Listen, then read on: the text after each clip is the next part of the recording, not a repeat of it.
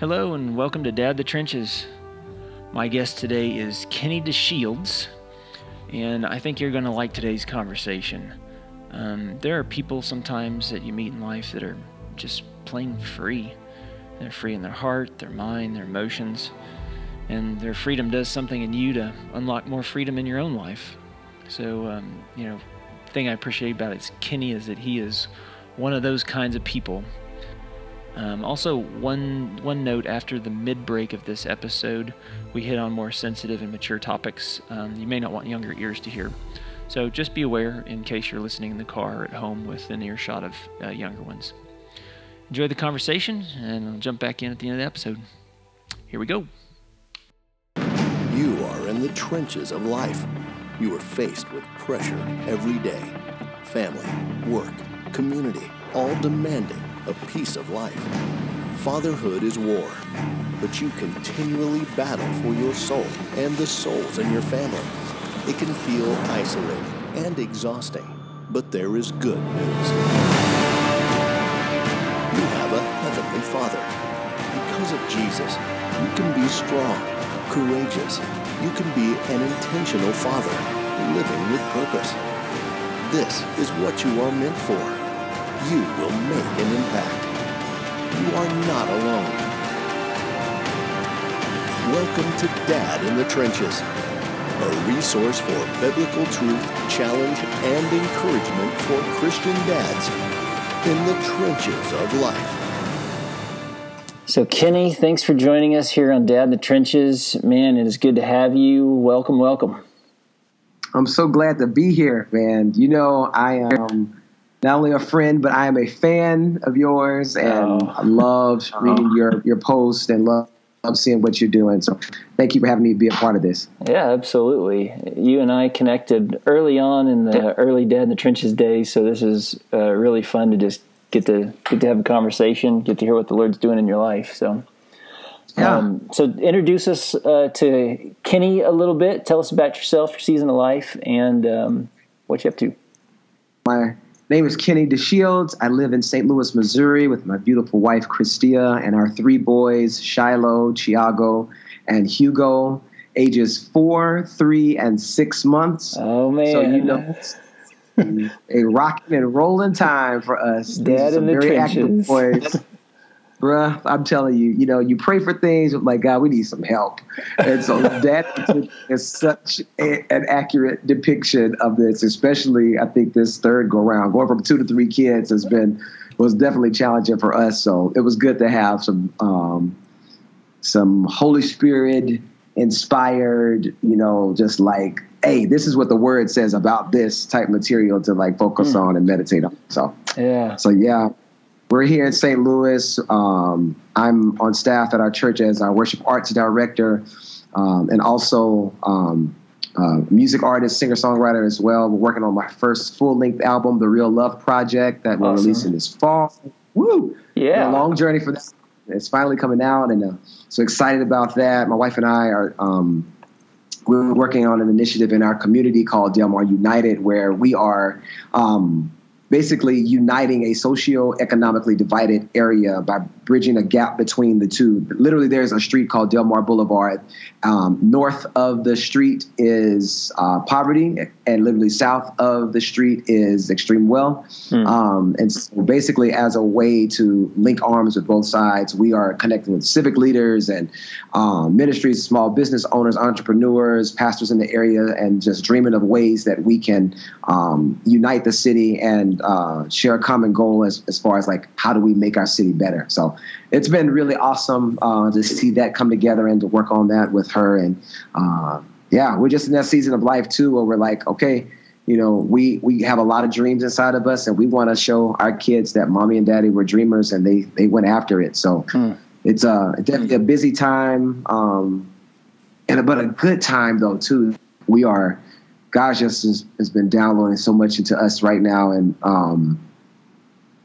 all those things, those dreams that, sometimes when you start to have kids, you have to put some things on the side and stuff, but now he's showing us how to have balance with it and be like, go back and do this, pick up these things, run with it. So it's been cool to get excited about that all over again. That's cool.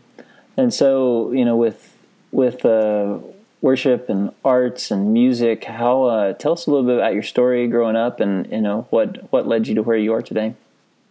Got you. So I actually was born in Moss Point, Mississippi, which is a small town on the Mississippi Gulf Coast. Grew up in a Christian home. My mom, a math teacher. My dad, a pipe fitter for Ingalls Shipbuilding. We were exposed to the arts a whole lot as a kid, and did a lot of traveling, around the country for summer vacations, things like that. But one thing growing up in the South in particular, I always felt like a fish out of water. Like I was like, there's just this huge world. And I was like, I just knew I was going to move to New York after I graduated from high school and be a dancer or a singer or the next Michael Jackson or something like that.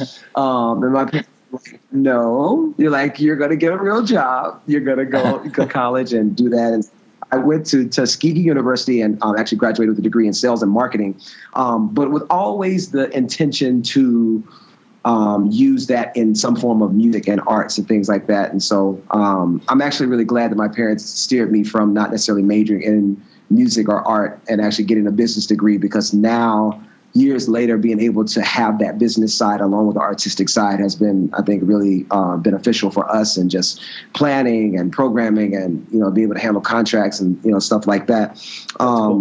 That's awesome. So where I met my wife and when we, got married, and it's crazy how those journeys that don't follow a linear line. It's always squiggles and around here and around there to get to where you to be. Yeah, totally. And so you did grow up with a dad in the home. What was your relationship like with your dad? Yeah, it was good. But also, like my dad, I knew my dad loved me and told me he loved me a lot. But my dad was also the super athletic, and still is. Like, he's 68 years old, works out 3 or 4 times a week. Dang. It's just just killing it, great health and all that stuff. And here I am, super artsy fartsy guy. We clashed, a lot of times in terms of because I think every dad wants their son to really follow in their footsteps and do exactly, what they do. And it's like, I try, but I was just, even now, I'm still not good at sports. Do not have me throw footballs and basketballs. It will just not be a good thing. But from that, I think, I also grew up just even having a dad in the home at times, I see how I also gravitated towards other people, wanting them to be my family versus my own family. And it's a sad and unfortunate thing. Where it's there is no perfect family. My parents did a great job, raising us, but there was, we had our things too. And with that, I think I distanced myself from my family for things that were either said or weren't said, or done or weren't done for a while. And those wounds led me to, just some really bad choices along the way, from high school, college, into early adulthood. Things that, I'm still unpacking, right now. I now being a father and just knowing how important our words are, just really being more cautious of what I say, what I don't say, how I, say things. It all really does, matter. And, I was telling you, Aaron, about the sleep deprivation part. It's easy to just get caught up. I'm going to be on my phone, and, I'm tired, and, the kids they're running around doing all the other type of stuff, but they need our dads to be present. And my dad worked hard, and so he instilled in us this hard work. But it wasn't, I think, really until my adulthood that I really began to appreciate and value, and honestly, for my dad and I to see a little bit more eye to eye. And had to just say, wait a minute, no, this is the father that God has given me. Let me honor him and love him. And it's still a process. That's something that I'm walking out, I think, even up to this day. And my dad and I have a much better relationship, now. Yeah, that's a good word. With whatever hand you've been dealt, so to speak, still just loving and honoring and doing what you can with what you've got. Man, that is a great word. John Eldredge always talks about the father wound that you carry, and it's, it's really easy to get into dad bashing, so to speak, of what you didn't have. But it is. I love the perspective that you're just laying down of it is what it is, and we make the most of what we have, and that's a really good hard approach for it. So that's great. Yeah. And God used some incredible men and women to help me learn that. I would say that wasn't just a one-time thing. Yeah. Most recently, the movie Heart of Man, if you've ever seen it on Netflix, if you haven't seen it, it is amazing. But just get ready, because it is not an artistically beautiful piece, but it basically talks about the prodigal son and his relationship with the father, and just how he is restored through that process. But after watching this movie, this was right around Christmas time, the Lord told me, like, go call your dad and apologize for building a wall up against him. And I remember, like, immediately after it was over, and it was like, wow, because I was just like, okay, God, you have used my natural father, to love me and like, regardless of, like, forgiveness is for everyone. Like, if I want to be forgiven, I have to forgive. And so it was like, even if it's been a long time, say, Dad, I'm sorry for doing this. And like, that's definitely humbling, but it's like, it opens up this well of healing to happen. And the crazy thing was, when I called my dad, he basically said within a few days, my older brother and my younger sister had said the exact same thing to him. Oh, wow. Unbeknownst to any of us, and so it was just like, whoa, like, God, you really are doing something, because I really believe that God wants to return the hearts of the fathers to their children and hearts of the children to their fathers. And so it is, and it's basically coming to, like, healing and forgiveness is a process. Like, when God starts to agitate these wounds a little bit, it's because he wants to bring this stuff to the surface to heal. And I'm just like, man, I thought I was over that. There's still some more healing, some more layers that need to happen right there. And the more I've been doing that, I'm just like, wow, God, thank you, for healing. And with that, let me say that, like, there's sometimes God can heal instantly, but there are some things that happen through a process. And so I think this has been one area that it has been a process. Yeah, that's a good word. That's really good. And one of the things I'm interested in is part of your vocation is in the church and leading ministry, leading worship on stage. There's so many that I'm sure when your job is tied to, in a sense, performing, how do you not fall into that trap? Are you in an atmosphere, are you in a place with people, even at the church, where it's like you can, and if you're having a bad day, or if you're feeling attacked, or whatever the case may be, fight with your wife, that you have people that you can be open and vulnerable with, and then, live authentically. And that transfers all the way on, like, for Sunday morning, for instance, or on stage. Talk to us a little bit about that. Oh, man. Coming to the Crossing, which is our church here in St. Louis, it almost, because there are a lot of counselors who are actually on staff or a part of our church, coming there every day to work is like walking into a counseling session. Like, it is one of those things where people ask you, how are you doing? They really want to know, and they care, about you, and will stop what they're doing and have those heart-to-heart conversations. So there have been so many days I've gone to work, and, like, it's just like the floodgates just open up, and I'm like, just crying. But it's been so healing, because they aren't afraid to, like, talk about the hard things, or like, or say, like, it's okay not to be okay right now. Or like, today sucks, or I'm dealing with this, or I'm tired. And just, I've seen how our church has wrapped around my family and I so many times. About 2 or 3 weeks ago, our oldest son has what they call proprioceptive sensory sensitivities, and it's basically where, in the past we probably would have marked it as hyper, just one of those hyper kids, but like, it actually is his body is trying to receive certain input. And so our middle child was sick this day. I had to lead worship. My wife was at home with our baby and a middle child, and so our oldest son was going to go to church with me, but in his kids church class, they They usually have like a buddy, a shadow person that usually is in there with him. And this person wasn't there today. So I'm like, God, what are we going to do? What are we going to do? You know? And a friend of ours who was on our worship team actually was like, hey, Kenny, how can I help? He knew he could sense something was wrong. And I was like, this is what's going on. He was like, hey, we'll watch Shiloh for you. Everything will be fine. And I was like, oh man, thank you guys so much. So I'm on stage leading worship, and there, I can't even remember what song it was, but I look out over to the right, and I see our friend and his sister-in-law holding our oldest son, and he's just smiling and just worshiping God. And it was just, I lost it. I know what the song was. Do It Again.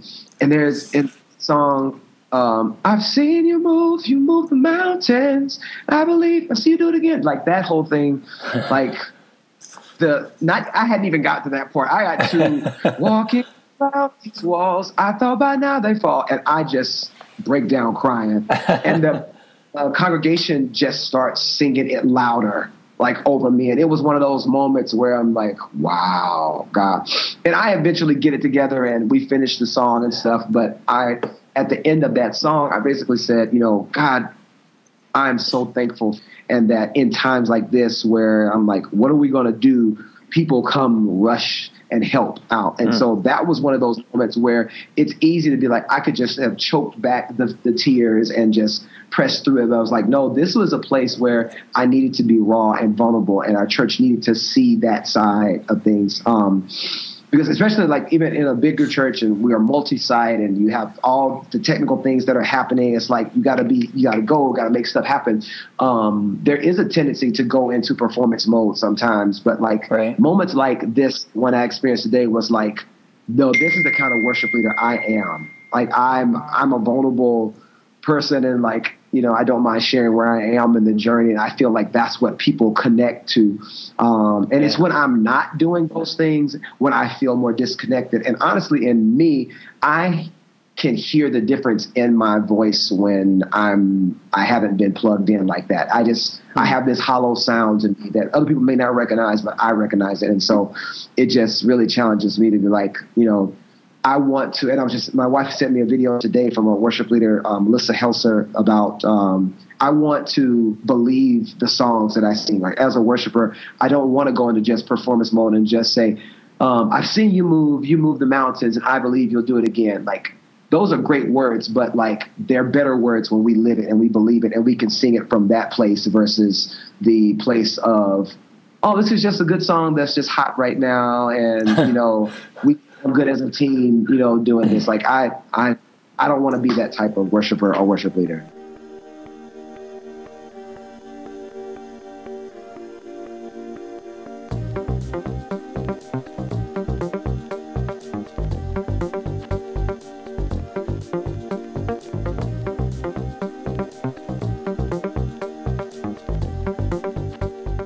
Experience just with the Lord's kindness over the years and taking that approach of being honest and vulnerable?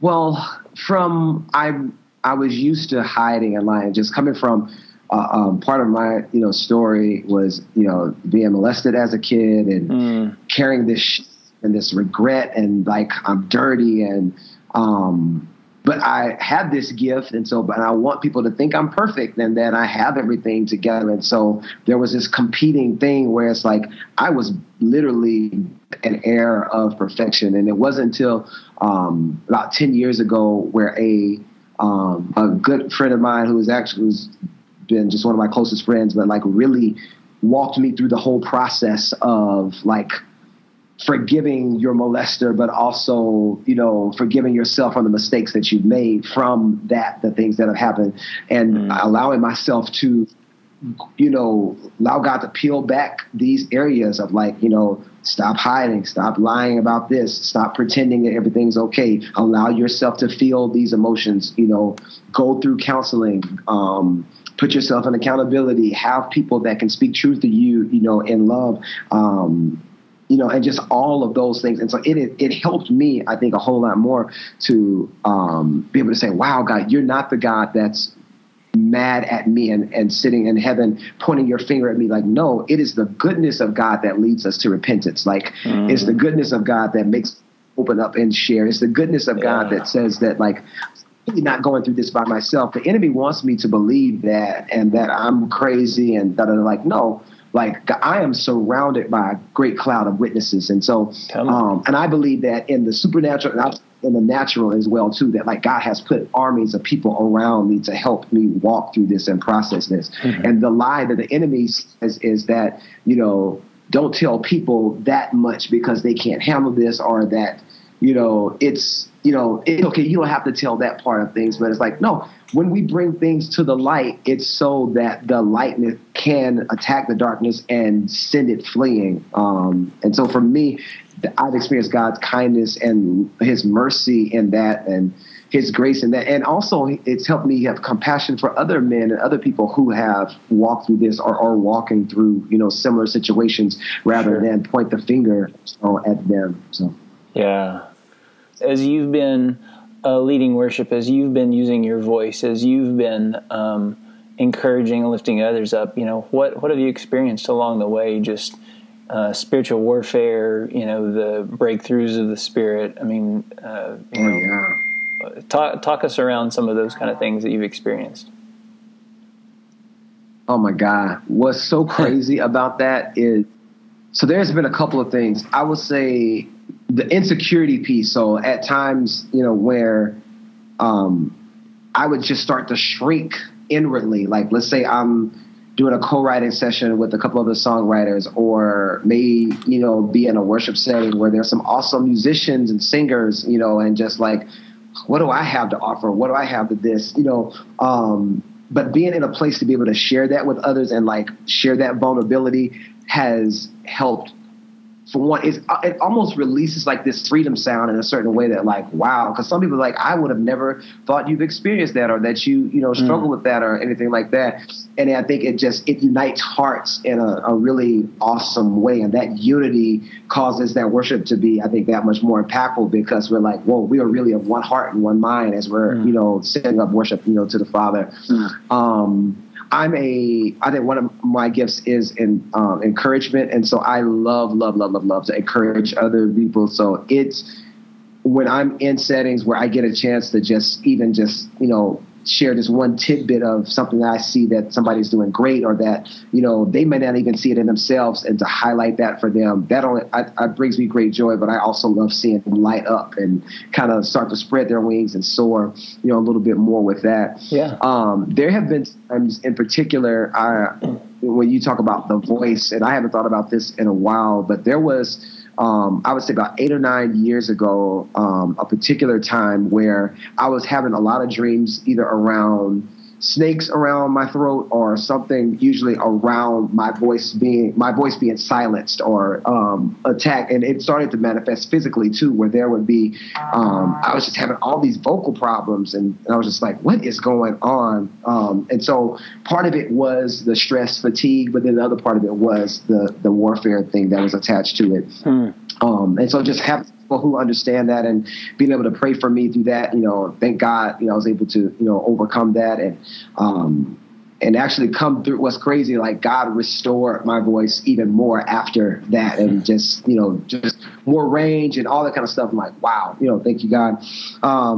This thing right now, what we're doing, like last year, my wife and I joined Rick Pino's Heart of David Network, which is a collection of worshipers, intercessors, prophetic people from all over the world who basically are hosting worship nights in their cities. And so we went to the Global Worship Summit and the Presence Conference in Austin, Texas last year. And some of the words, one of the questions, they had a panel discussion, and the question I asked was, it seems like to me that, like, in the worship movement, African Americans have been on the sidelines for this. I'm just like, you know, in a lot of cases, my wife and I would be the only Black people that would be at this stuff. And like, what is going on? Oh, wow. And I'm like, and so I asked a question to the panel. I was like, what do you guys, like, how do you guys feel?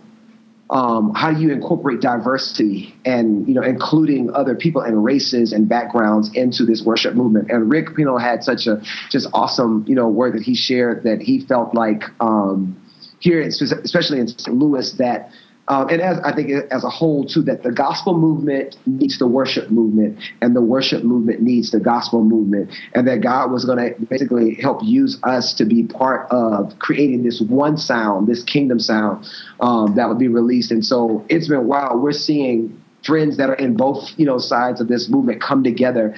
But to be a part of that, just to kind of see that like God really, really, really wants to see unity in the body of Christ. And how do we incorporate different cultures? How do we incorporate our seasoned saints who are in their 60s, 70s, 80s, who are still a part of the kingdom, and our millennials and our kids? Like, how do we keep just grabbing these other hands and say, hey, let's do this together? One of us doesn't have all of this, but we need all of us to like form more of this more accurate depiction of what heaven is going to look like. So that's been cool to see that happen from a worship standpoint, but even how that's impacting communities and neighborhoods and other spheres.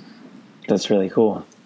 One of the things you'd mentioned earlier that I just want to key on that I think is so awesome is when you're talking about struggles you may be having, being vulnerable, talking about those things, even spiritual attack, those kind of things. When you actually get those out, it's like it's what brings breakthrough.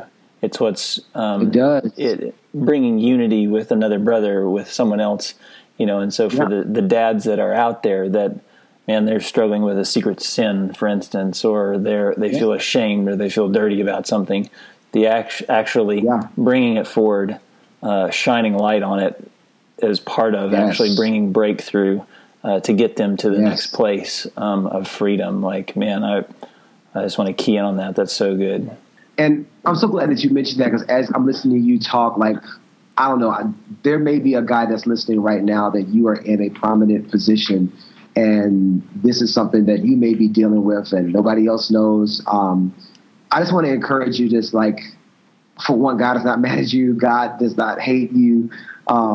He loves you, and I believe that he allows us to hear certain things at the right time, to tenderize our heart. And, my prayer is that, like, you may even know this at least one guy, but every man needs at least one other man that he can be totally vulnerable and honest with. I mean, I'm to talk about the good, bad, and the but ugly of stuff. My friend Mark Goins is that guy for me, and we have been able to tell each other things. It's just like, oh my God, I never thought I would say that out loud. And he was too. He's just like, oh, I've never told anybody this, but it's so liberating and God honoring, because we do. God knows our thoughts from afar. Like the word knows that, so God isn't afraid of our thoughts. But even when, like let's say it is, pornography, masturbation, or it's pride, or it's, guilt or shame from that. When you just start to talk about it, it gets easier. I'll say that. Like the more you do it, the more you start to share, with this. And what's crazy is that God has already prepared certain people in our life who can handle this. Like, I think there's nobody that we can trust to that extent. You may not even be able to trust your wife to that extent. That's a lie. Like, God has, if you're married, God has put a spouse in your life. Even if you're single, God has put somebody in your life that you can talk to be a part of this. You even may be a single dad where it's just like, I have nobody else to talk to about this. But like I guarantee there's at least somebody. And when we take the risk of opening ourselves up to even like start to ask that question, you may even pray to God, who is this person in my life? And when he shows you, like, pursue that relationship, and go for it. It has been so life-giving. I would not have made it. I could not make it even now if I did not have these relationships in my life. There's no way.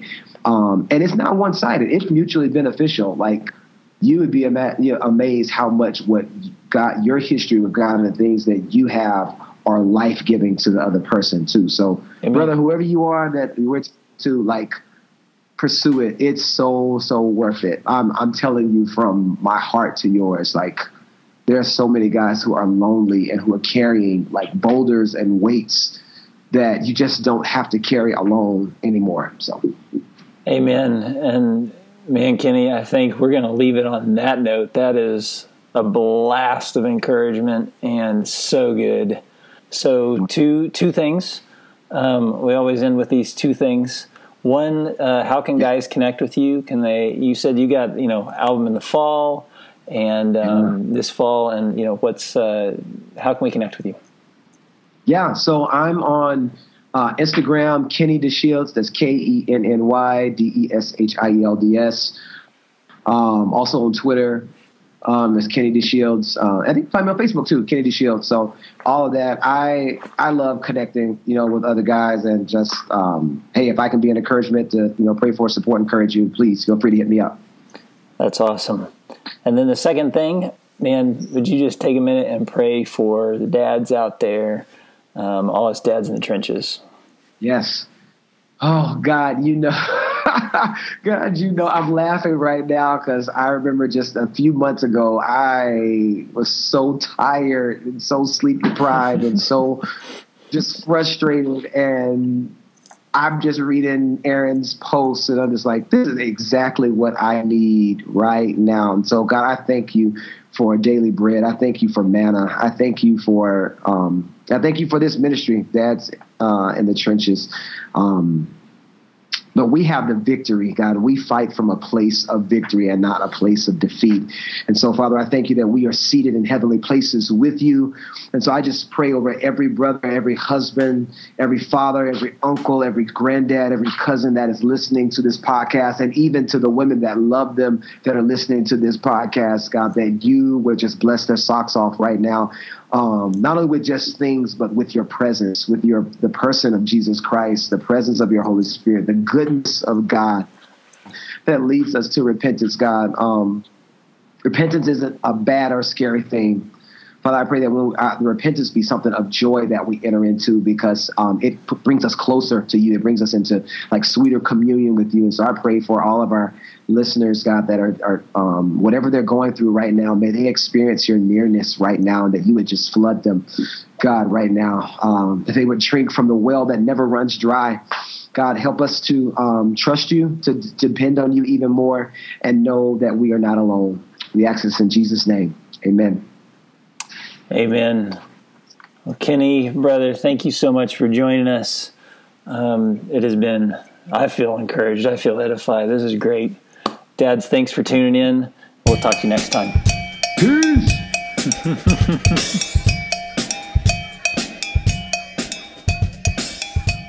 Thanks for tuning in to today's episode with Kenny DeShields. If you're listening on iTunes or Apple Podcasts and you've enjoyed today's episode, or any of the past episodes for that matter, would you take a quick sec and flip open the app, scroll down the Dad Trenches page, and leave a star rating and or review. Really appreciate it. Thanks, and I'll talk to you next time. God bless. Thanks for listening. For more content and resources, check out the website at dadinthetrenches.com or on social media at Dad in the Trenches. And be sure and click on subscribe to stay up to date with new podcasts. Walk out the heroic fatherhood you were called to live.